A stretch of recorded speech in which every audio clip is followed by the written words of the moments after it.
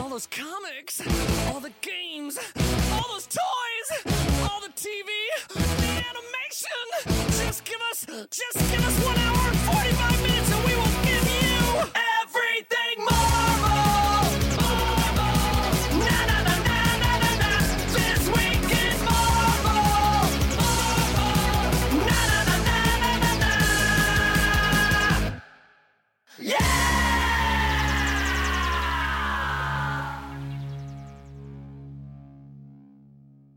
Hello, Marvelites. Welcome to This Week in Marvel, episode number 324. I'm Ryan Panagos, a.k.a. Marvel's Agent M, joined by... Assistant Editor Tucker Marcus, joined by...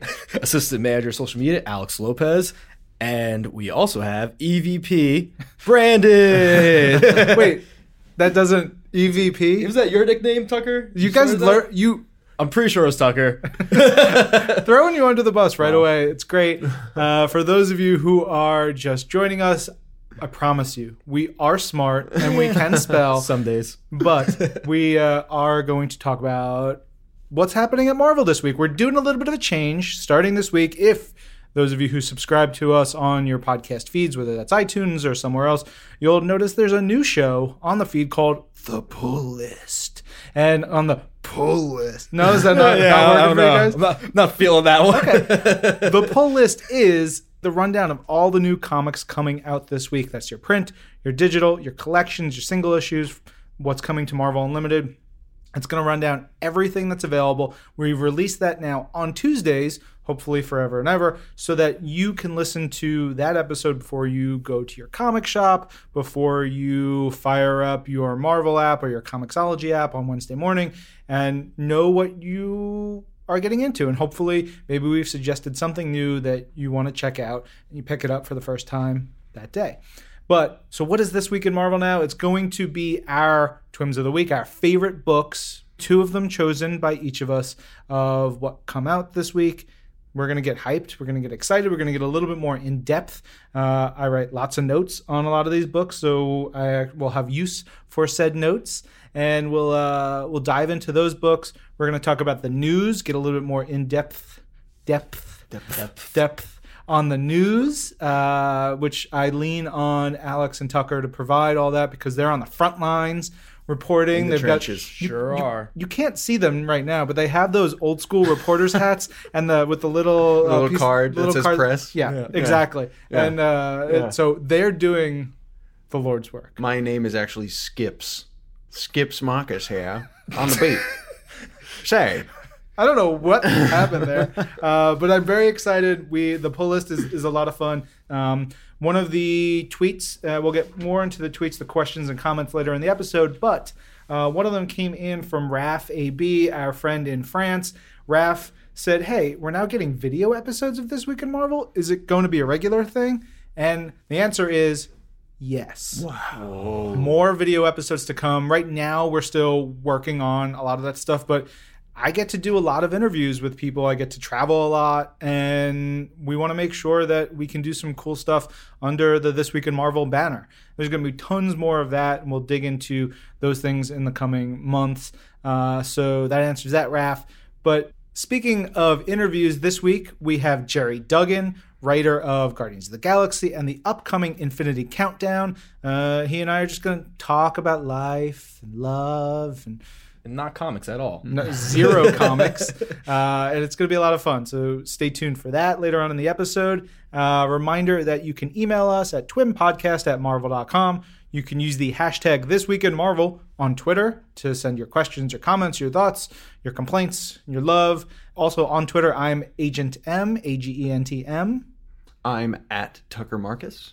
I'm at Alex Lopez, but the O is a 0 and there's an underscore because I don't want you to find me. Your job is social media. You have made it so it's difficult to interact with you on social media. Yeah, I just said, don't find me. Fantastic. So we're out there. I was on a show called The Fandom Files that went out this week. I recorded it last week at 30 Rock, the famed 30 Rock. I've heard of that. Mm-hmm. It's from Sci-Fi and their Sci-Fi Wire with Jordan and Emily, and had a good time talking with them about my life, my career, breaking cool. into comics. Talked a lot about Godzilla. I was gonna say, all right, A lot about Dragon Ball. There was some talk about, I don't know, maybe a little bit of wrestling, maybe not, but definitely some Marvel talk, and they jogged some fun memories. It was really great. I had a lot of fun. You can check that out from Sci-Fi on their all their social channels. They tweeted the heck out of that one. it's out now. It is out now, Alex. Maybe I will listen to it. I'm good. We talked a little bit about stuff that I want to do on the show. I want to do more giveaways, and so eventually we'll do official Marvel giveaways. But I'm gonna do my own. So if you tweet to me with the word pizza butt, that's one word, PIZZABUTT. Tweet that to me before January 19th. Maybe you get something from me. Wow. Yeah. I've got like a giant cache of digital goods, codes mostly for Marvel Comics, but there's also sometimes you guys know I've given you many video games over the years. This is true. I get a lot of codes for games. At first, I thought you said giant cash, and I was like, whoa. Generous. I want to share some stuff, and I'm going to change up what the word is every week as long as I keep remembering. I put it as a template in our document, so it'll remind me to come up with a dumb word that forces someone to tweet out a dumb word publicly on their Twitter to me. And so we'll see. We'll have some fun with that. On the pull list this week, Tucker, you started to go off because it's Venom's 30th anniversary. That's right. Yeah. There's been a lot of announcements this week in what's being billed as the Year of Venom. And it starts with, there's a new poster that's going to be in comic shops on January 31st. That's illustrated by Clayton Crane. It's called Web of Venom, and it's kind of a really cool roadmap to where we're getting to Venom's 30th anniversary this May, how we got there, and the seeds of the different stories that have been planted over the last year or so across Marvel Comics. It's really awesome. Right now, we're reading Venom Inc., which is so great. After Venom Inc. wraps up, then there's going to be Poison X arc, which is this great story about the poisons, which we've gotten to know pretty well over the last few months, and they take on planet Earth as a whole, and they go for it, and it's crazy. There's the pitch for the story is just insane and awesome. And then after Poison X comes Venomized, and that's written by Cullen Bunn, art by Ivan Coelho, and that will be the conclusion and the kind of climax of this giant year that's planned ahead. And then from then on in the months ahead, there's going to be so many more Venom stories and things across all of Marvel. It's really, really exciting. Nice. Yeah. It's a whole year of celebrations. Alex, last week we talked a little bit. I got you to play a little game, a Dragon Ball mobile game called Dokkan Battle. Hooked. Yeah? Hooked now. Yeah, you having fun? Gotta say, and guys can go against me, might be the best mobile game I've ever played. Wow. Aside from all the Marvel mobile games, which we Of love course. a ton, like Marvel Contest of Champions, Champions. Marvel Future Fight, Marvel Avengers Academy. Yeah, aside from those, but those are that goes without saying. The shadowy spirit of Bill Roseman just appeared in the room and looked at Alex with an angry sneer and then disappeared. Bill celebrates 20 total years. years at Marvel between several different iterations What a with the gem. company. Yeah, Bill and the Marvel Games team doing phenomenal work. I'm glad you're enjoying Dokkan Battle. Tucker, we're going to have to figure out what your what none of video this game makes sense to me. I don't know any of these words. I gave you a copy of Star Wars Battlefront That's too, right? right. Absolutely. You still playing that? I love it so Yeah, much. I have to. I didn't get to play much over the holidays, so I have to finish Horizon Zero Dawn, and then I think I'm going to finish the campaign for Star Wars. Yeah. And then is like the big question: what do I play next? Because I have so many games to play. I wanted to play video games this past weekend, but my wife got sick, so I watched 5 Harry Potter movies. Oh, Which is great. I love me some Harry Potter. But 5 Harry Potter movies didn't leave the house. Which 5? I was expecting you to say 1 through 5 episodes. 4 through 8. 4 through 8. Oh wow, interesting. Yeah, so it's all the David Yates ones plus whoever did. I don't remember. Yeah, David Yates did 5, 6, 7, and 7B. Oh, I see. Are you a Harry Potter nerd? Is that coming out here? Like, wait, yeah, did we just figure out Tucker's thing? But I also watched, we binged the first season of The Good Place.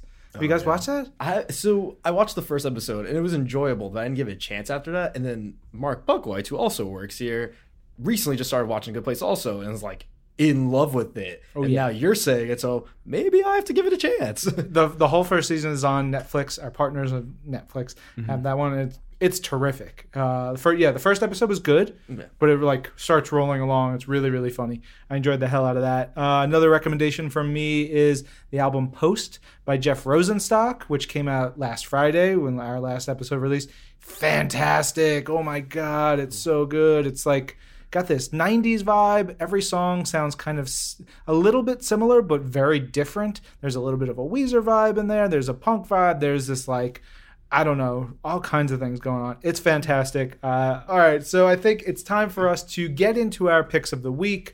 As I mentioned, all the books, everything that comes out this week, you can hear about it on the pull list. But there are 6 issues which we have chosen as our favorites. We're not saying these are the best because it's not what we do here. These are just the ones that resonated the most with us. I'm going to go first because alphabetically that makes the most sense. I've got Avengers number 675, which is the first part of No Surrender. It has this great lenticular cover. It's awesome. Can you hear it? This is written by the triumvirate of Mark Waid, Al Ewing, and Jim Zub. Art by Pepe Larraz. Colors by David Curiel. We've talked a lot about, over the last couple years, especially when Ben was here, about Pepe Larraz. His work on, he's done some Star Wars stuff and a number of other books. And he's been getting better and better and better. And between this and I already read the next issue, is 676.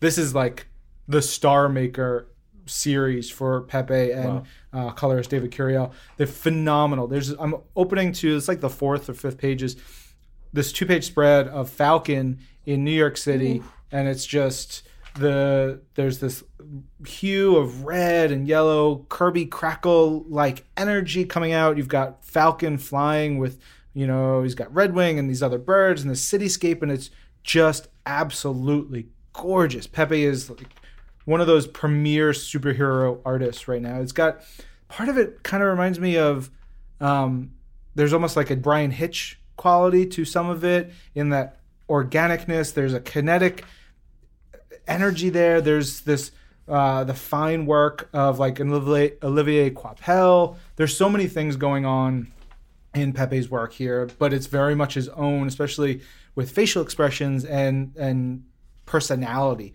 that he brings to it. It's so damn good. In this issue, this is like the big book that brings all the Avengers together. We've had several Avengers books leading up to this. U.S. Avengers, Uncanny. Which one? Occupy Avengers. Yep, we've seen those characters in here. Secret Avengers, the Uncanny Avengers, U.S. Avengers, the Vanilla Avengers. But no GLA in sight. No GLA yet. Oh, please. And there's something that brings all of them together. It's a worldwide potential catastrophe. The Earth is not, I don't want to say doomed, but there's something so big that everyone has to be called in. Even Living Lightning, who now goes by Lightning. Which I like. There's this little, like, the book opens up with Lightning. And they do such a great job of establishing him as, like, this cool guy who could be so much more. Yeah. And he being in the mix with a Falcon, a Vision, Wasp, Captain Marvel, Hercules, all these characters, it makes him feel bigger because there's so much going on. There's also, as I was reading this, part of it reminded me of, you guys have read Infinity Gauntlet, correct? Mm-hmm. Infinity Gauntlet number 2, 1 and 2 really are when things, like the catastrophe starts hitting. Yeah, 2 in particular, I believe 2 opens up with the plane crashing down. There's a plane, Thanos clicks his fingers, kills half the universe. Yep. And when he does, he literally says half the universe. So in this room, 2 of us would potentially be gone. 2 of us would still be here. Mm-hmm. And when he does that, you lose half the Earth. Your pilots could be gone in a plane. All these things. So this plane starts going down, and there's this rescue that the Avengers roll into. They try to save the people on the plane. There's a feeling that I get from this of that overwhelming just danger and destruction, and a sense of like potentially that this might be too much. Yeah, even like hopelessness almost. Almost hopelessness. Almost, yeah. Because you get little glimmers here and there. Yes, but we have these great characters. There's a huge moment for Jarvis in this, which I was like, whoa. Yeah, and we get to see Wasp, who was star of the previous Wasp series by Jeremy Whitley, and Elsa Chartier, that we had loved on this show. She is going to have a big role in this, which is great. We see Hawkeye. We see all the different members of all the different teams dealing with catastrophe across the world, because it is not one single place. It is happening everywhere all at the same time. And on top of that, you've got your heroes who are dealing with all the big problems. And then some heroes are just frozen or like paused. Yeah. Almost. It's this cool thing. They're like, in the art, they're colored blue. They have you can obviously tell that something is wrong with them, but they're tangible. They're there. The characters can be interacted with, but something is very wrong. Like, there's this great scene, again, Pepe and David, just beautiful art. This, establishing shot of all the Avengers coming together outside Avengers Mansion, and Hercules is carrying the frozen Vision with him. No one knows what's going on. It's this incredible problem. We've got Rogue and Bobby, Citizen V, as he was called, Sunspot previously, and Falcon, who are leaders of several Avengers teams, there and here trying to figure out how to deal with this. And then we have this last page. So this last page was so tremendous, beautiful art-wise, but it's this character who... So mysterious. Yeah. Tucker, you're on the news front with your press badge and everything. Right. What have we done anything around this character? Yes. There has been talk about it. Anything other than the fact that it's kind of the lost Avenger is mysterious. The character's name? Yes. Yeah. Okay. It's Voyager. Yeah. That's her name. She's supposed to be an original Avenger, and then like this last page is really cool because you never heard about her, but then there's like this statues behind her that it's like she was there. She's been there. And we saw that in the last issue of Uncanny Avengers, I think it was. Yeah, I think you're right. Where they had rebuilt Avengers Mansion and they put the statue back, and the statue had her in it. And it was a cool thing. We've seen these covers where she's been inserted into, I think the next, 676 has the... it's this very meta cover. I have it at my desk, and I like looking at it. I was like, I love everything about this. At first, because the art's so great, I actually thought it was a real picture. I'm not gonna lie. I thought so too.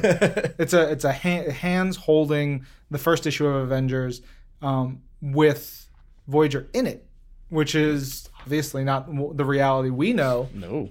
Or was it? Did something change in our reality? And now Mark Waid, Jim Zub, and Al Ewing have channeled that and are putting it back into things. So we've got the mystery of Voyager, who she is, what her return means for the Avengers. We've got the mystery of just the world potentially ending. What's going on there? I am struggling a little bit to make sure I don't spoil anything because I've read the next issue and I know sort of where the story is going, so I'm very excited.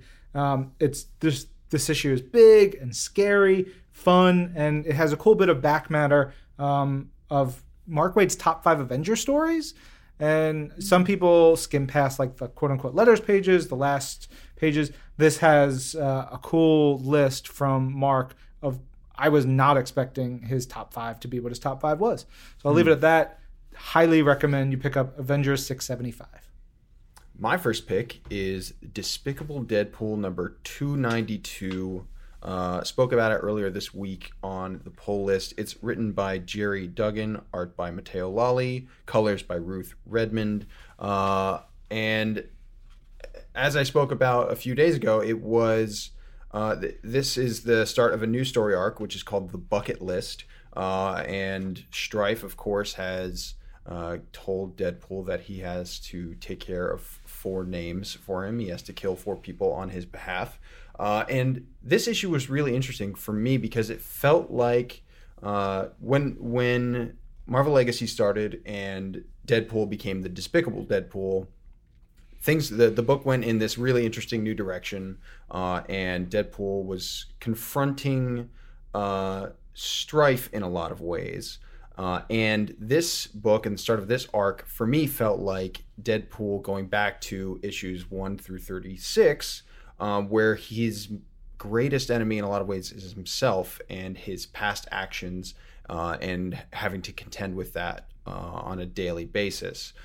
So that comes out in the book as he confronts Steve Rogers, which kind of happens towards the middle end. At the beginning, though, however, there is a crazy start as Irene Merriweather is murdered just straight up in cold blood. Yeah. So he doesn't hesitate at all. Let's. I wanted to give a little context to Irene because she hasn't been around in a little while. Yeah. Irene Merriweather was a reporter, an associate of Cable's. She eventually helped run Providence, which was an island that Cable set up as a kind of like a utopia, mutant utopia place. Deadpool had the hots for her. And there was goofiness and silliness with her, with the two of them. Obviously, she did not care for him, as far as I remembered. But it was a good time. She first, originally, I think that a lot of that stuff happened in, if I remember correctly, the Cable Deadpool book by Fabian Nicieza and Riley Brown. But she first showed up in the James Robinson Ladrón era, which is being collected now, which Jose Ladrón is one of those amazing artists. He has a very Kirby style, especially in his Marvel stuff. But Ladrón's art is so good that we are putting out or just put out a Cable collection of some of those issues. I highly suggest that. He's got such a cool style. So Wade Wilson shows up in kind of a Strife cosplay, and it's brutal because Strife told him that this is the next name on the list. He has to kill Irene, and it's really hard to watch. There's a really great panel here by Mateo where you just see a quick glimmer of Wade's regret as he apologizes to her before he takes her life. I mean, it's really brutal stuff. Then we go to the aforementioned meeting with Steve Rogers in this high security prison. And this is kind of what I was getting at. It's such a fascinating conversation that these two characters have because it's about Wade's murder of Agent Coulson. It's about the confusion of Secret Empire. It's about Steve Rogers versus the real Steve Rogers and what those two represent. There's a really great moment as they come out of this emotional side of the conversation and Deadpool starts to get into what his intentions are with Steve Rogers. And he basically sums up for him the fact that he and he alone pledges to make sure that the future of the country and the future of the world is not as Hydra Cap would have wanted. And there's some really great stuff where he says, while you're staring at the walls in here, I'm going to make America the exact opposite of the Hydra ideals. By then, in 1,000 years, gay mutant lizard sparkle people are going to be riding around on unicorns, shooting rainbow confetti out of their horns from their replicant bodies. This is the future that liberals want, as the meme goes. Then he leaves Steve there, kind of in a stalemate, nonetheless, between the two, because despite what Wade is saying to him, he still has the massive weight of what he did in the past on his shoulders. He tries to escape the prison, which he broke into, in a hot air balloon, which is so hilarious, so perfectly. That tracks for Deadpool. So perfectly it's just so Deadpool. The whole thing immediately gets shot up, and then on the last page, there's a great reveal of someone else who's entered the game here. This is the start of a really great story arc. It's called Bucket List, which perks my ears because, it's Deadpool's bucket list, and who knows what that could mean for the character moving forward. But Jerry Duggan is, crushing as always. It's, for me, I said this a while ago, but the Deadpool run that he did that's continued into Despicable Deadpool is one of my favorites of all time. It's that mixture of emotion plus the Deadpool stuff. It's so great. Loving it. Definitely. To my pick, I picked The Punisher number 220. This is Punisher War Machine Part 3 by Matt Rosenberg, art by, and Ryan's going to help me out with this one because I don't know how to say the first name, but it's Guyu Villanova. I've asked the editors. I've asked Matt. No one knows. Because they've never spoken in person, I believe. I said Giyu? Giyu is what I said, I believe. Yeah. We're trying our best. Believe me, we're not just... we're not butchering it just to butcher it. A bunch of ignorant New Yorkers. We legitimately tried to find out about this. Yeah. Colors by Lee Lothridge. And so I haven't been on the show for a while. And I love this issue, but I love this arc in general. I mean, I've always steered towards darker stories. I don't know why you made a high-pitched question. Just laying it out there. Even when I was an intern, I remember Ben used to question me because I really loved the Carnage series that was going on. That was a fantastic yeah. And he was like, you just really like murder. And I was like, well, yeah. You are still not the darkest person on the team. Christine has a darkness inside her. This is true. That terrifies me. And she'll love that we're saying this. Oh, yeah. Yeah. She slacks me some things, and I'll just like sit at my seat. I'm like, oh, God. What's going to happen next? But anyway, this is Frank Castle doing what Frank Castle does best, but with hardware that makes it so much more achievable. Mm-hmm. And I love the fact that he has this AI that like tries to warn him about things, and it's like, if you keep flying at this speed, he won't survive. And he's like, oh, tell me more, and just keeps going.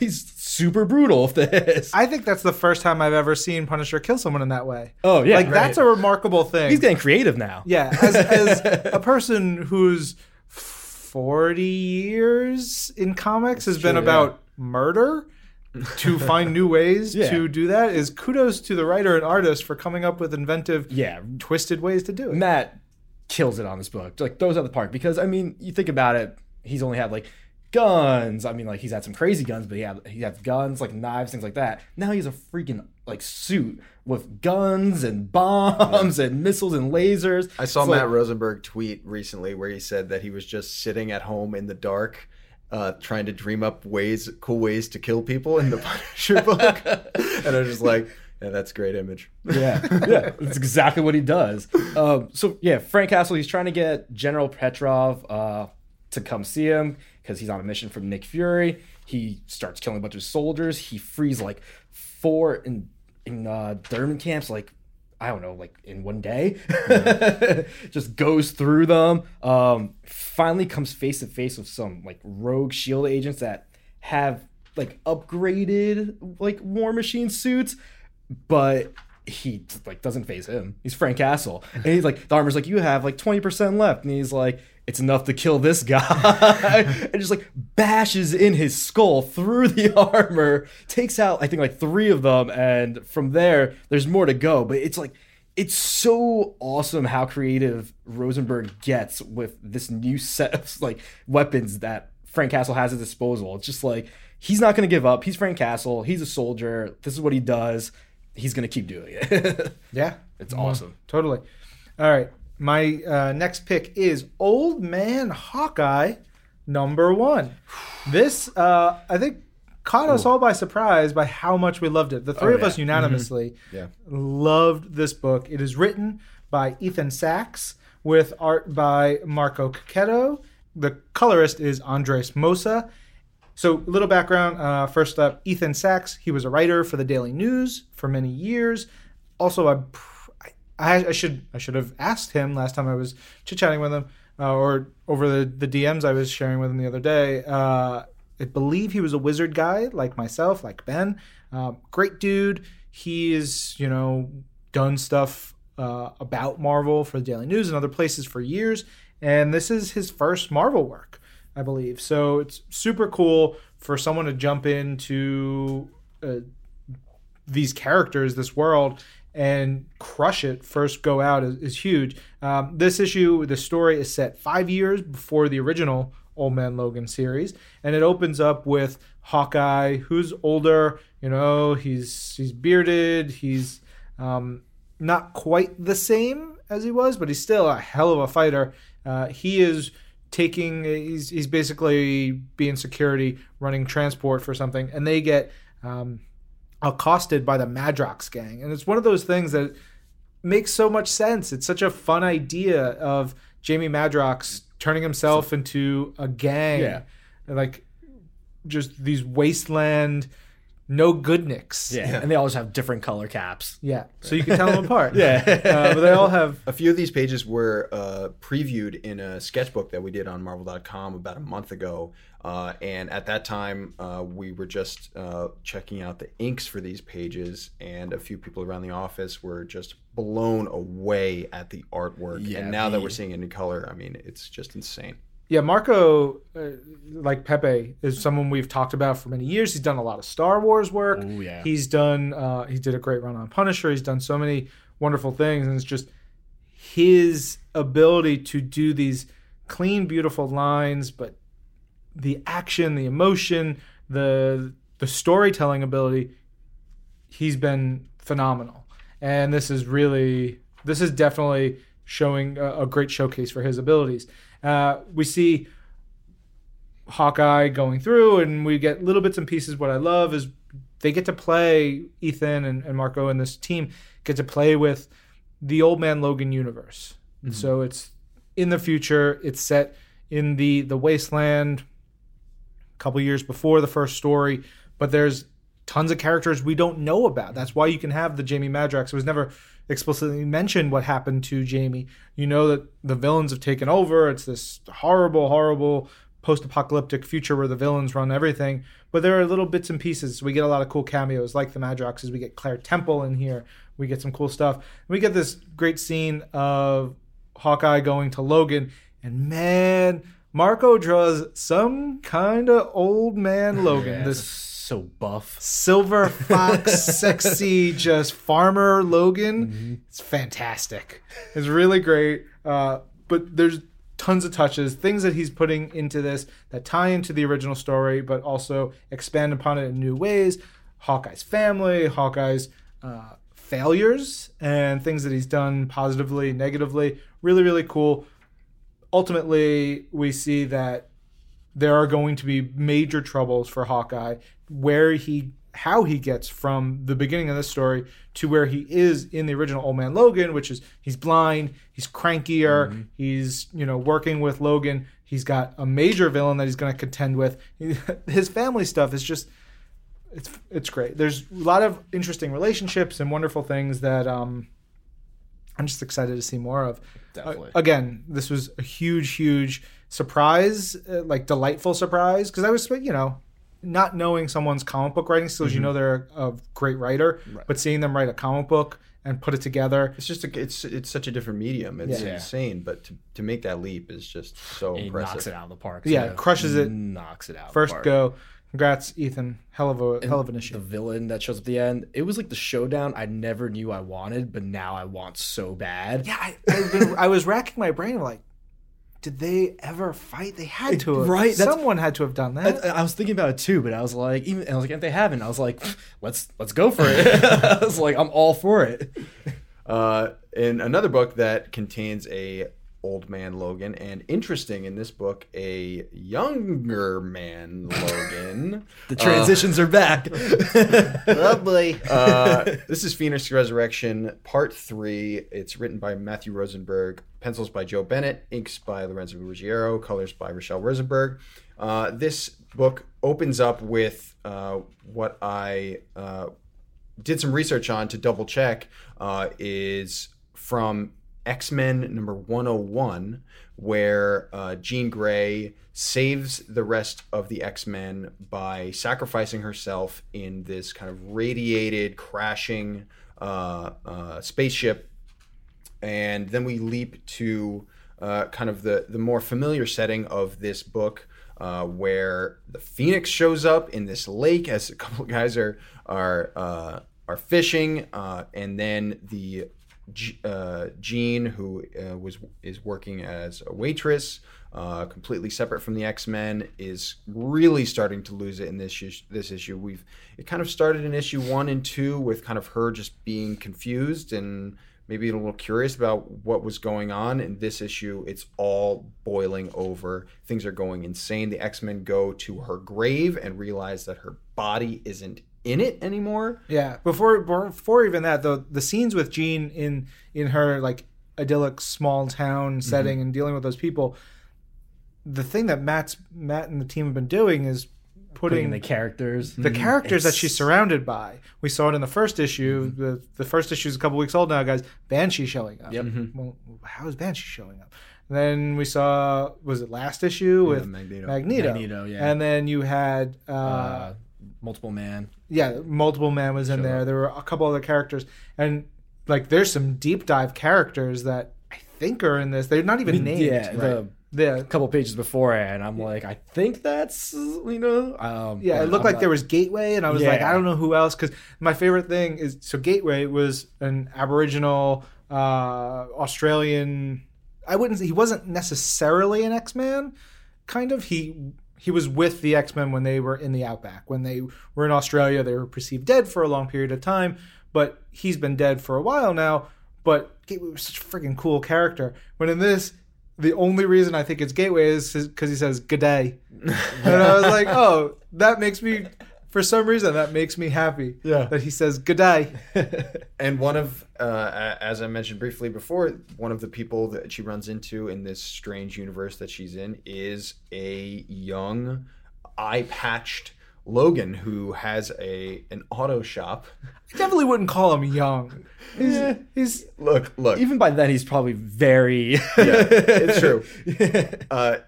He should younger. But he should not be hitting on Jean there. Oh, no, yeah. Very creepy. No. He doesn't such like that old school like Logan way too. Yeah. It's like puts his arm over his leg, flexing like so much. Yeah. He's like, "Hey, darling." Yeah, like about to make like a very dirty innuendo. His musk is everywhere. It's terrible. And this supposedly, of course, we know a bit more, supposedly normal Jean freaks out. She kind of sends him flying with this kind of power, and she doesn't know what is going on. Then we jump back to Kitty and the X-Men, who have realized that without the power of Cerebro, they need another psychic to be able to tune in and see what's exactly going on. I'm pointing at a page right now because I loved this like panel because it's exactly like a horror movie, and that's what you were saying last week, that like, this is a horror story, and this is right out of like any horror flick, just like the monster killer, whatever's the bad thing in the movie, chasing after like the innocent person, and just like the creepiest factor, and you see like the legs closing in, running, and then boom, it happens. And of course, the person chasing her down is the one who's been chasing her for Jean's entire life. It's the Phoenix Force. It's her in her kind of fully classic formed X-Men version, fully embracing the power of the Phoenix. And finally, things are coming to a head in this story. It is crazy. Stuff is going insane. After going to New Mexico, the X-Men all go there, and Magic kind of just decides to swing her sword off of the edge of this cliff to see what might happen in this strange place they're in, and it all opens up. I'll say just that. And in issue 4, things are really about to hit the fan as the X-Men realize what's going on, as they're bound to encounter Jean and the Phoenix. It looks like, I mean, it's all primed. It's pretty crazy. Yeah, and the location for where Jean is a super deep cut that I was like, I know this. I know what is this? And I had to look it up. I had to ask my X-Men expert, who is Ron Richards, where did I was like, did Jean and Scott spend some time somewhere in like a desert? And Ron's like, yes, Angel's Airy in New Mexico on the plateau, like this whole thing. So there's this connection to right in the middle of the Phoenix Saga, right before it really blew up. There's this whole story with Scott and Jean in a really important place for her, which is, if you don't know that reading this issue, it's fine. You just know, you see that she's here. But as it is such a crucial part of what would have been Jean Grey's life, that it's such a great touch by the creative team here. It's just another reason why I love this book. And with the way that this issue began with the ship and how it ends in New Mexico, it is very clear Matt Rosenberg's deep love for this character, for the X-Men as a whole, and he's with this limited series doing an incredible job of inserting himself and inserting his story, Phoenix Resurrection, into the pantheon of great Jean Grey stories. Cool. And on to another story with some Phoenix touches and more X-Men. This is X-Men Gold, annual number 1. This is by Mark Guggenheim and Leah Williams, pencils by Letha E. Martinez, and inks by Letha E. Martinez and Craig Young. I know Ryan's going to go into some nice detail about this stuff. I got like a whole paragraph on this one. There's a lot in this. It's a great issue. It takes place between X-Men Gold number 22 and X-Men Gold number 23. It tells right there in the recap page. And those come out in February and March. So don't let that worry you about it. You don't need to worry about it. It's more of like a standalone. It's not too heavy of a story, but there's some fun touches, but there's also a lot going on with, like things happen in the past and how they affect, someone in the future and the personality and all that. It's basically Captain Britain and Megan Braddock had a kid, and because Kitty Pryde, Nightcrawler, and Rachel Gray have spent time over with Excalibur in the UK as young students, they invite him over to meet the new baby, Well, sorry, Alex, didn't mean to cut you off, but like Venom, we talked about, this is the 30th anniversary of Excalibur. So this is essentially an Excalibur reunion comic, and I love it. Yeah, it's great. So they get the invitation, and I love it because, first, let me go back. You get a little recap page from some old Phoenix Saga stuff. So you get a little bit of info on the new Dabari. It was a planet that the Phoenix wiped out, basically, with a snap of her finger. You get a little more story with the Rachel Gray integration in there and what happened with her and this champion Starhammer, because he was trying to get revenge on the Phoenix back in the original Uncanny run. You see what happened to them, and then how she basically made him a fool and got him exiled from his whole planet. Yeah, and I really appreciated this because my Excalibur knowledge is not up there. I read a bunch of the issues when I was younger, but I don't know the Starhammer character and all this lore at all. So there's a great primer in here for you to catch you up. It gives you everything you need just for the issue. And then they get the invitation, and I love it because Katie's like, let's go. She grabs Kurt, she grabs Rachel, and they're like, okay, how are we getting there? Let's load up the Blackbird. And they're like, fuel's a little expensive. We're going to go to the superhero. We're going to fly. And it's just them on coach. I was like, so Charles Xavier probably had some money set aside. You can ride a little bit more, a little bit better class. But that page is full of cool stuff. It is fantastic. If you look around and actually see some Spider-Man shirt, there's some more mutants hidden in there. There's a baby Shuma Gorath in the aisle. That's what it looks like. There is. I was like, I don't know what's happening. It's fantastic. There's may or may not be, but it looks like John Travolta from Pulp Fiction. 100%. Yeah. There's Deadpool sitting in the front just reading the paper. There's tons of really cool touches in that. And it's awesome. So the humor and the quirkiness of that page was that mark to me of this feels like old Excalibur. It had that vibe. Definitely. Because that book was weird, but it was also really funny. Yeah. It was, it's got that UK touch. Yeah. So they get there.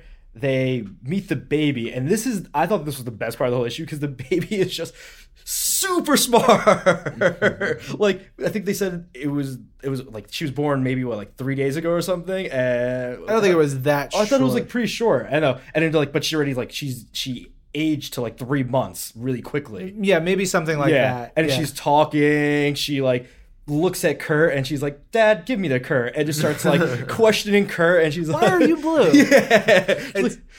She's like, "Why is your skin like that?" or something. And he's like, "Well, I'm blue." And she's like, "What's blue?" And starts asking all this. Then gets to it. She's like, "Where do babies come from?" And he's just like, I love that. She immediately goes to Kurt, who is the fuzzy blue elf, who is also the most philosophical, the most he's the religious one. He's the one who has been dead, kind of has no soul anymore, has been done all these things. He can sort of think, answer these questions in a way. He's so thoughtful despite his appearance. Before you go any further, I feel like I should give a little bit of background information because not everybody knows who Captain Britain and Megan are. Okay. These are the non-X-Men characters in this story from Excalibur. Obviously, you have Kitty Pryde, Nightcrawler, and Rachel Grey. We've got them here. Captain Britain is the champion of Britain. He was given powers by Merlin and Merlin's daughter Roma. There's a part of it, I believe, where his powers wax and wane with something about Britain, and there's all kinds of stuff. He's had really cool villain, the Fury, which is this terrifying villain.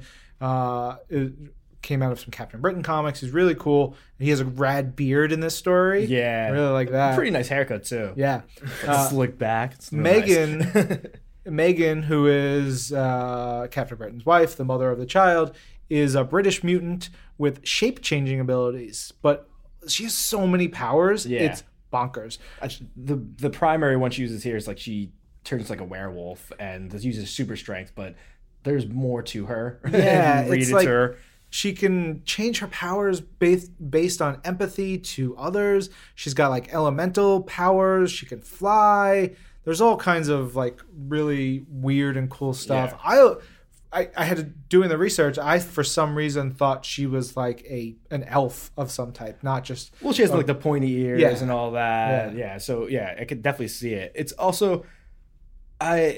So her thing this whole book is she's so upset because she's my baby's smarter than me already. Oh, that's another thing. She was not socialized properly. She was brought up in this as an outcast because of her fur and all this stuff, and then she didn't go to school with everyone. She doesn't have the same level of education that a lot of others. Right, yeah. She didn't learn to read as fast as everyone else. She still doesn't know as many words as, the normal person who went to regular school would know. And it gets to her. But Kitty, Rachel, they calm her down. Then we get to the meat of the issue where Starhammer attacks. He wants some payback.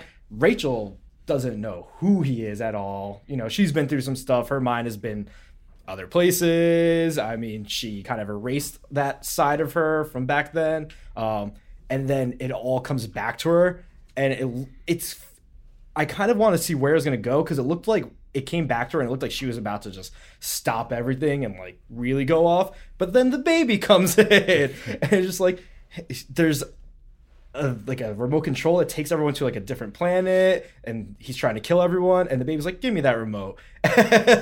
And just starts twiddling around with it. And the best thing is Captain Britain's just holding her. He's look at my girl go.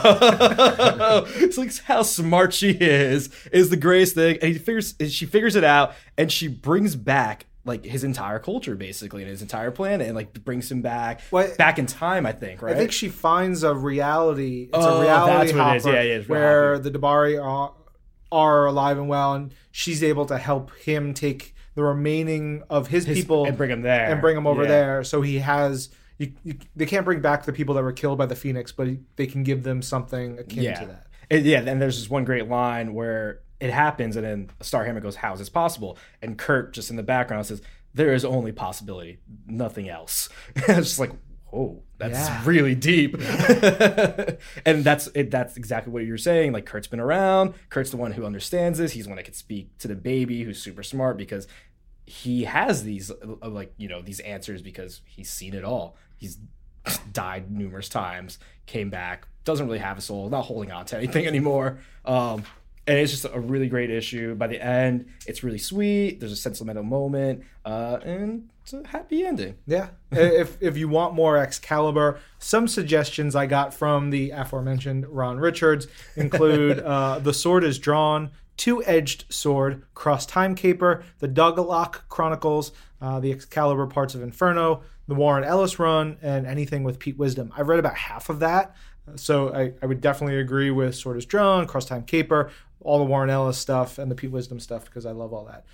But Excalibur stuff, I want more. And there was a fun fact I noticed in this. Mark Guggenheim has a note in there. He was a Marvel Comics intern back in the day. No way. No. Yeah. And now, he's been writing X-Men Gold, but he's been a TV showrunner, tons of things. Terrific. So if you guys are looking for the rest of the books out this week, go to the pull list. Read it. Get the full lowdown on all the other fun books. There's a ton out there this week. Some ones that we loved a ton and would have picked if there weren't these 6 books that we loved just a little bit more. Mm-hmm. Now, let's go to the news. Okay, so I previously spoke about Venomized, which is coming up and so exciting, everything that's happening with Venom. Also, news that was announced this week is Domino is getting a solo series, an ongoing series that's going to be written by Gail Simone, which is insanely exciting. She's coming back to Marvel. It's classic Domino, but there's a new spin on it. Gail was I read some quotes from her. She was saying she's like the best at being bad, and she's just this great mercenary. The idea for the series looks so awesome. The cover for issue number 1, which you can check out on Marvel.com, is so cool. This is the first of a ton of comics news that came out this week. Also was the Exile series, which we announced last Friday. And then that's going to be written by Saladin Ahmed with art by Javier Rodriguez.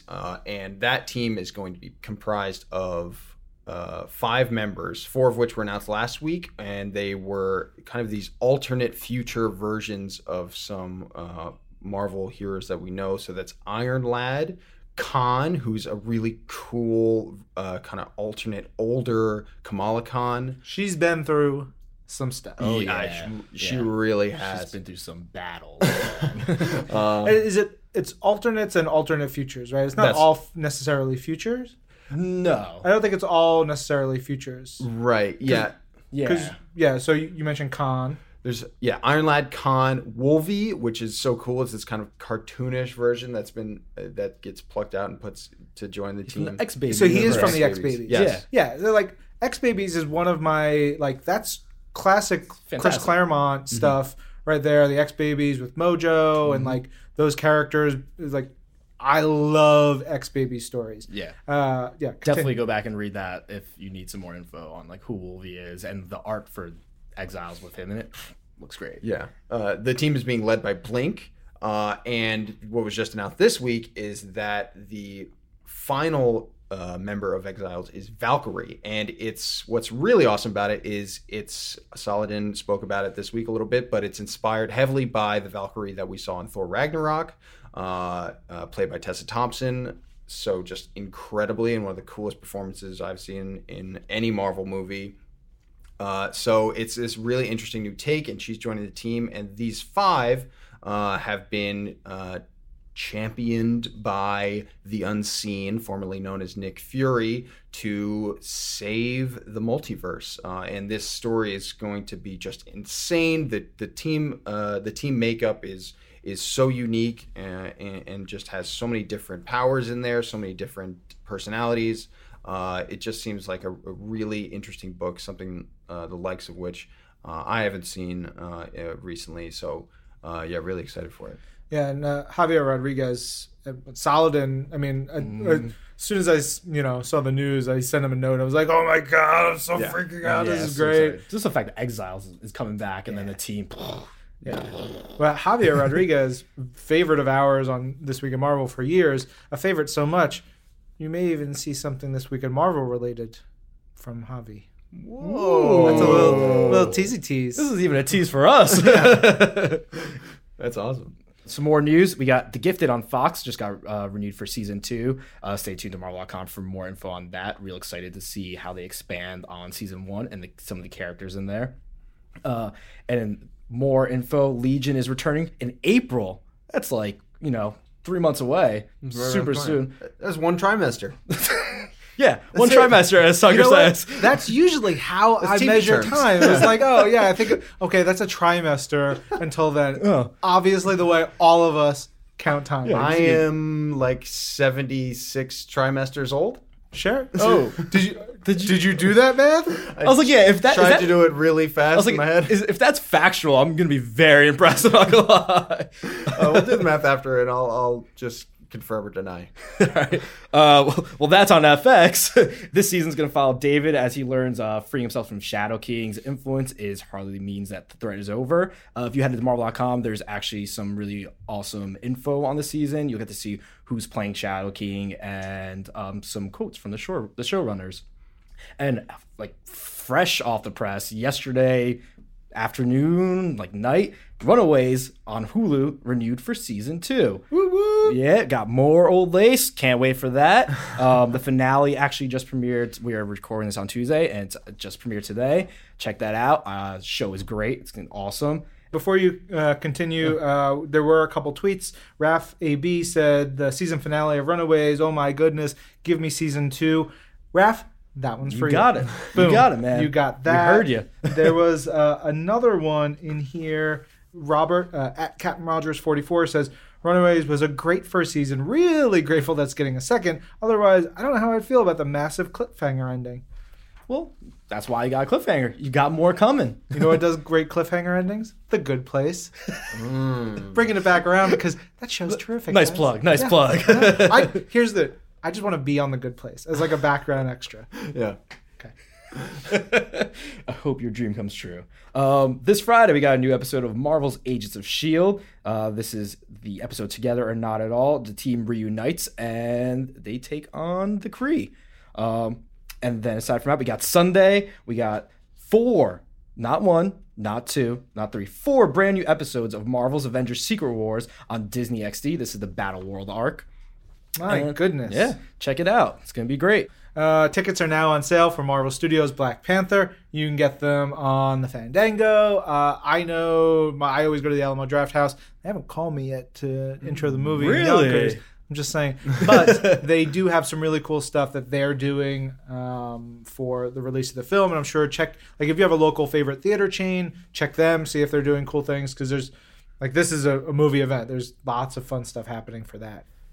And the premiere of the new Marvel Funko animated short Submarine Showdown will be on next week on Marvel HQ. That is the YouTube channel, Marvel HQ. Check that out. Subscribe to them if you haven't already. In Submarine Showdown, Red Skull launches an attack on the island of Manhattan using a Hydra submarine, and it's up to Cap to defend New York City. It's going to be fun. Save us, Cap. We're in New York City. Please. All right, let's go now to our interview with Jerry Duggan. And now we're back with Jerry Duggan. Hi, Jerry.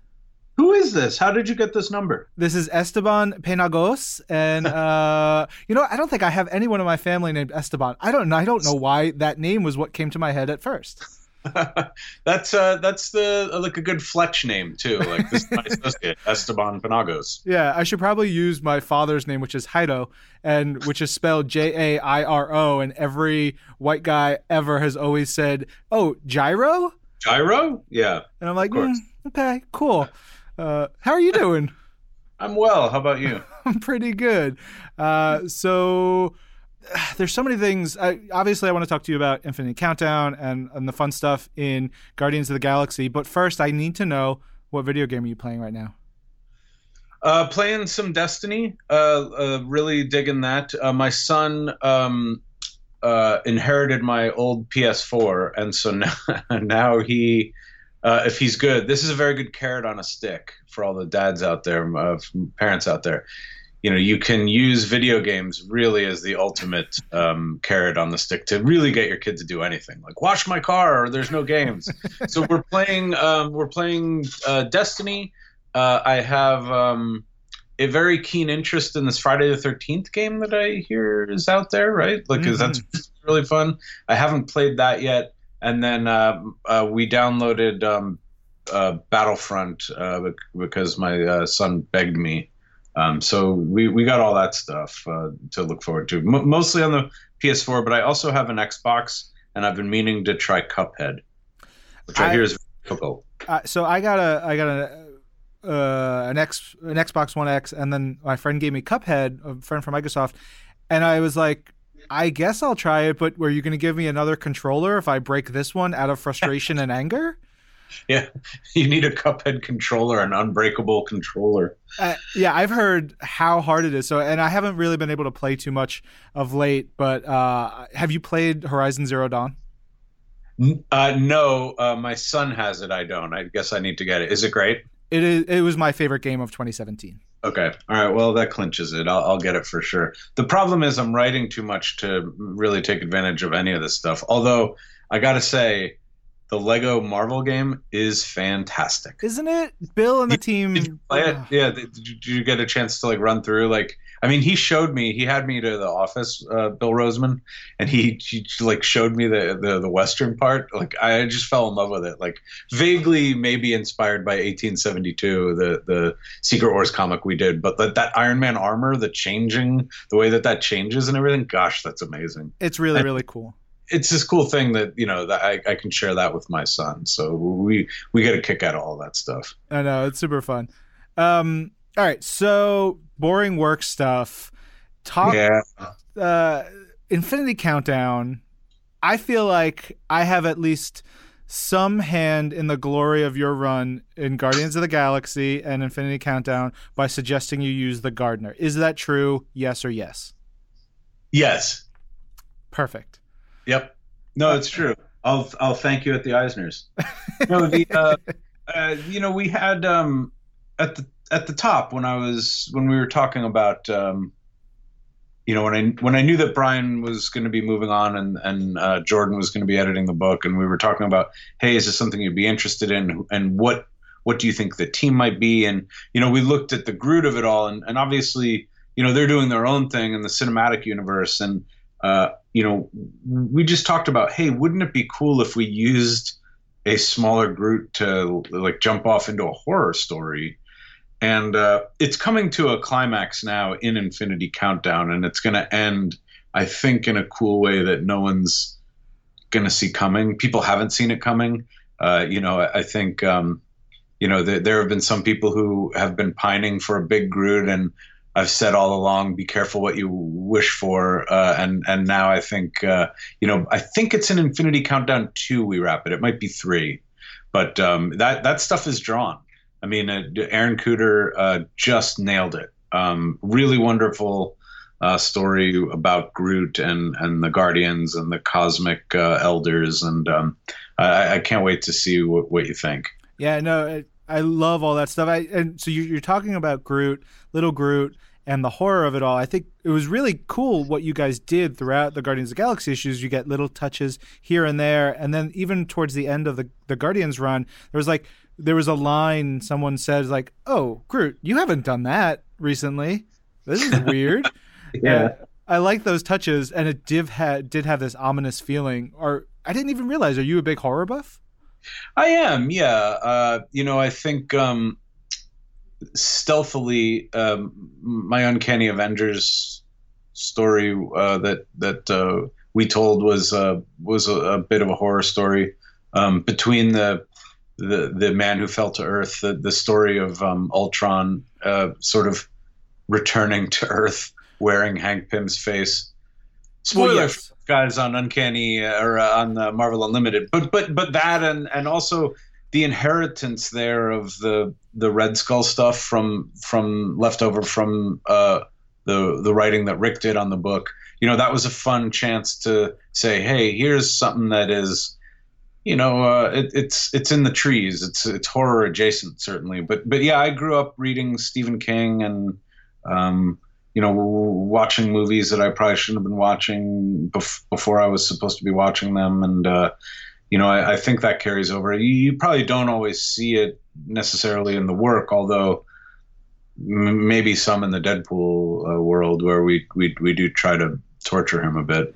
Yeah, well, I definitely think the Stephen King of it all comes through in some of the twisted stuff. That Hank Pym Ultron business is just so messed up, and I love it. It was fun. It was really fun to get to do that. Yeah, the Stephen King thing makes a lot of sense. I just rewatched Carpenter's The Thing on. Oh, how good is that? That's one of the best movies ever. Oh man, it's so good. It's so well done and smart. Did you see the board game? There's a board game. So that was what caused us to play the game, to watch the movie on New Year's Day. We had some friends, and one of them brought over the board game. And aside from the 40 minutes it took us to figure out how to get in and start playing it, we put the movie on, and it was like the juxtaposition, playing the game and looking over at the movie. Oh man, it's so good. Yeah, it's really a masterpiece. Yeah. And you forget that's a remake, right? I mean, like when someone argues against remakes, throw The Thing in their face. Totally. And I think, what was that, like 30 odd years after the original? I think some people just remember that with a little distance and a little perspective and a new some new touches, you can do a lot. Yep. Yeah. So cool. Were there so Stephen King, what other horror influences, like if someone were like to get the Jerry Duggan, favorites for horror, what would you suggest? I don't know if he's horror necessarily, but I guess the first name that leapt into my mind is Matheson. Richard Matheson. Yeah. There's actually a brand new collection of his short stories out from Penguin that's really wonderful. He wrote I Am Legend. If you've never read that, it's a novella. It's over in 100 pages, and it goes by too quickly. Everything he wrote, I feel like, is a masterpiece. And he was a guy that was writing Twilight Zones and other TV work, and so that between King and Matheson, I read. Even it's so funny, the stuff I'm doing now on for Marvel. I have Marvel Unlimited, another shameless plug, I guess. And I recently went back and reread a lot of the cosmic stuff, which I had more or less sort of avoided when I started Guardians, because I said, you know what, I want to go my own way here. And now that I got more comfortable, I just am looking for other threads to pull. And Jim Starlin wrote a horror novel called Among Madmen. And I only found out about it because as a kid, I went to a convention in Manhattan and picked it up off his table. And it's so funny. I was rereading Infinity Gauntlet a week and a half ago, and I think in like the first 3 pages, Wong asks Strange about a book. This is before the surfer crashes into the roof. What he's reading, and he's talking about an outbreak of crazy people in the Catskills, and Starlin was obviously nodding to his own novel in that, which really made me happy. But that left an impression on me. My folks wouldn't have wanted me to have picked up a horror novel at the age that I did, but they didn't know because I was at a Comic-Con. I still have it. Jim signed it to me. Even Wrightson, right? Like being able to walk into a comic shop and go, oh, what else has this guy done? And read Swamp Thing or Batman the Cult. There's all this stuff out there. I wouldn't call it horror, classic horror, but one of my favorite comics growing up was the Doctor Strange, Doctor Doom graphic novel. And they go to hell there. That's pretty horrifying. Yeah, Mike's art, Mignola's art is so it has that dark, moody, like classic horror feel without it necessarily having to be a horror thing, which is perfect. Yeah. All right. So now you said you just reread Infinity Gauntlet. What else did you check back into? Some old Warlock stuff. One of the things we have coming up in February is our Infinity Countdown Adam Warlock special, and it's going to be worth it just for the Allreds work alone. They're done now. They wrapped, and boy, is it just an incredible 30 pages that is one part primer. If you're not that familiar with Adam Warlock, here's everything that you need to know. And then there are a couple of really big story pieces that move into place for the larger story that we're telling in Infinity Countdown. So I reread a lot of the old Warlock stuff. And then look, stuff that isn't necessarily cosmic, but that I was reading anyway, because I'm reaching for toys in this story that are not necessarily just what you would call, characters that are from the cosmic family. But I feel like some of that stuff I should probably not mention. It's all right. I tried to summarize Adam Warlock in whenever Guardians 150 came out, which would have been a week or two ago, just because Warlock hasn't been seen a lot in a couple years, and I love the character, and it took me like an hour to edit down my own scribblings of what I originally had, because he went to first he woke up, he tried to get it on with Sif, and then he got beat up by Thor, and then he went into his cocoon, he came back, High Evolutionary, Man Beast, the President, Counter, like it just gets insane. It gets really crazy in a fun, frenetic way, but really how we're positioning him at the moment is to say, look, here is the ultimate clockwork man. He's a product of 4 scientists. He has 4 parents, or maybe 1 parent if you just say science birthed him. And what we'll come to learn in that special is that he didn't necessarily have a soul until he encountered the Soul Stone. And then look, he has what we call a dark reflection in that comic, and we're referring to his doppelganger there, the Magus, but we're also we have another clockwork man out in space, another child of science that is running amok, who is also another dark reflection of Warlock, and that's Ultron. Going back to the story that we started to tell in Uncanny Avengers, and in that, Ultron was knocking over alien planets and sort of saying, hey, if you have a problem with this, you can go to Earth and take it up with the Avengers. And now that story is really coming to a boil. We've shown some of that in the pages of Guardians, and in Infinity Countdown, it will become a big emergency to deal with. And I think the way that we deal with it is actually one of the most fun things that I've gotten past a Marvel editor. So we're gonna have it's gonna be a really neat big story.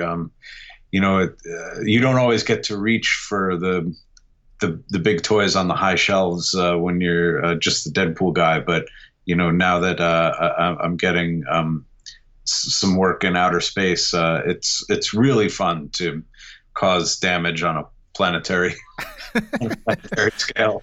Yeah, I remember Al Ewing, what he was doing with like his recent Ultimate Squared book. That's so good, right? So good, and just like the things he was breaking and putting back together in those pages was so much fun. So I'm glad you get the chance to do that. Record scratch. Wait a minute. That's the end of the interview? Son. No, we have the full uncut. Nope, evil producer Brandon is shaking his head at me. It is fully edited down and clean and beautiful, and probably bleeped out a couple curses from one of us, Jerry or myself. You can hear the full interview with Mr. Jerry Duggan, like probably right now. It's going to be in your feed. You can listen to it. You can pause this if you want, hear more with Jerry. You can just keep going with this. We've got lots more to come in this episode, but you get more Jerry Duggan on This Week in Marvel. Enjoy it. You're beautiful. I love you. Okay, let's go now to questions and comments. Reminder again, you can tweet to us using the hashtag ThisWeekInMarvel or email twimpodcast@marvel.com. First up, Jim Radloff at MyRadcast says, me feeling pessimistic about 2018. And then Solid Ahmed's Exiles is coming back. Me. Oh, yeah. And all is right with this and many alternate worlds. I think we're going to definitely have to do a reading club. That'll be a fun reading club to do with him. And Raph AB says, the more it goes, the more Fitzsimmons feels like Rory and Amy from Doctor Who. You guys, if you don't watch the Doctor Who, and Raph loves it. Simon Williams at Simon Sebs continues with the Fitzsimmons talk, and he says, so glad to see what happened with Fitzsimmons in the latest episode of Agents of S.H.I.E.L.D. This is what I've wanted since season 1. Season 1? That's a long wait, Simon. You've been waiting. Simon continues his Twin of the Week for January 3rd was Rise of the Black Panther #1. He especially liked the romance between T'Challa's parents. It reminded him of T'Challa and Aurora a bit, and I completely agree. Like, we spoke about that on the episode. That the romance that was portrayed in that story was so unique. It was unlike anything that you would imagine coming out of Wakanda, coming out of a Black Panther book, and it was so good. Simon continues, says, okay, Gambit did come off as a bit of a creep in Rogue and Gambit #1. I guess I can see Agent M's point. I win. Shut it down. Validated. Yep, shut it down. That's it. You win. Well, Kelly will have many arguments against that. Kelly Thompson, the writer. All right, we're going to wrap it up with a couple from Captain Rogers 44. He says, Hawkeye number 14 was awesome. He talks about Madame Mask's plan and all that stuff, fun stuff. Credits to Kelly Thompson, Leonardo Romero, and Jordi Belair. He says, I love this book. So sad to know its ending. Agreed, but remember, we've got like 16 issues of a Kate Bishop Hawkeye book. Hawkeye, Clint Barton, has always had a tough time having a solo book. The fact that we got such a great, amazing long run out of this, I am very thankful for. And it's great comics. And then finally, Robert says, Captain America 697 was great. Cap versus Kraven is a battle of wits like nothing else. Also had no idea, but makes sense that Cap is beyond perfect at billiards. Yeah. You know what? It makes perfect sense when you think about it. Like, such an American pastime. He should be kind of perfect at everything. Like, oh, darts, great. Yeah. Oh, I'm going to have to go against Steve. Whatever. I'm done. Robert says, thanks to the creative team for delivering perfect stories every time. Well said. Very good. That's another week in the books, boys. Woo. Wow. We did it somehow. Yeah. So proud to be here. You said that with such hatred in your eyes. Yeah. No, I love Dead you guys. eyes. Looking at us. All right, guys. Reminder, tweet us your hashtags and your comments. Oh, so before I forget, we will have a special guest on in a couple of weeks, Mr. Evan Narcisse, who wrote Black Panther, Rise of the Black Panther, and the limited series that's going on right now. He's going to be in the office, and we said, hey, why don't you come on beyond This Week in Marvel? Better yet, why don't we do a This Week in Marvel Unlimited Reading Club with you? Pick a favorite story of yours to talk about. It could be Black Panther, it could be something else. We'll dig into it, we'll let our fans know, and then we'll all talk about it. So one of his choices, one of his top choices was the Sturm und Drang storyline from Black Panther, the late 90s, early 2000s run by Christopher Priest and Company. It is issues 26 through, I believe, 29, give or take, but those are all up on Marvel Unlimited. Easy for you guys to read. It should be 4 issues, and we'll make sure it's in the app and on the website. We'll put out tweets and all that good stuff. We'll remind you in the coming weeks. But send your tweets using hashtag TwimURC. We'll pull those in. We'll read them with Evan, and we'll talk about the book, as well as his project, getting into comics, all that fun stuff. So if you have questions either about the Reading Club book or for Evan, tweet them to us, and we'll pull them together in the coming weeks. Should be fun. Yeah, that sounds Definitely. awesome. Awesome. All right. Thanks for listening. This is Marvel, your universe. This Week in Marvel!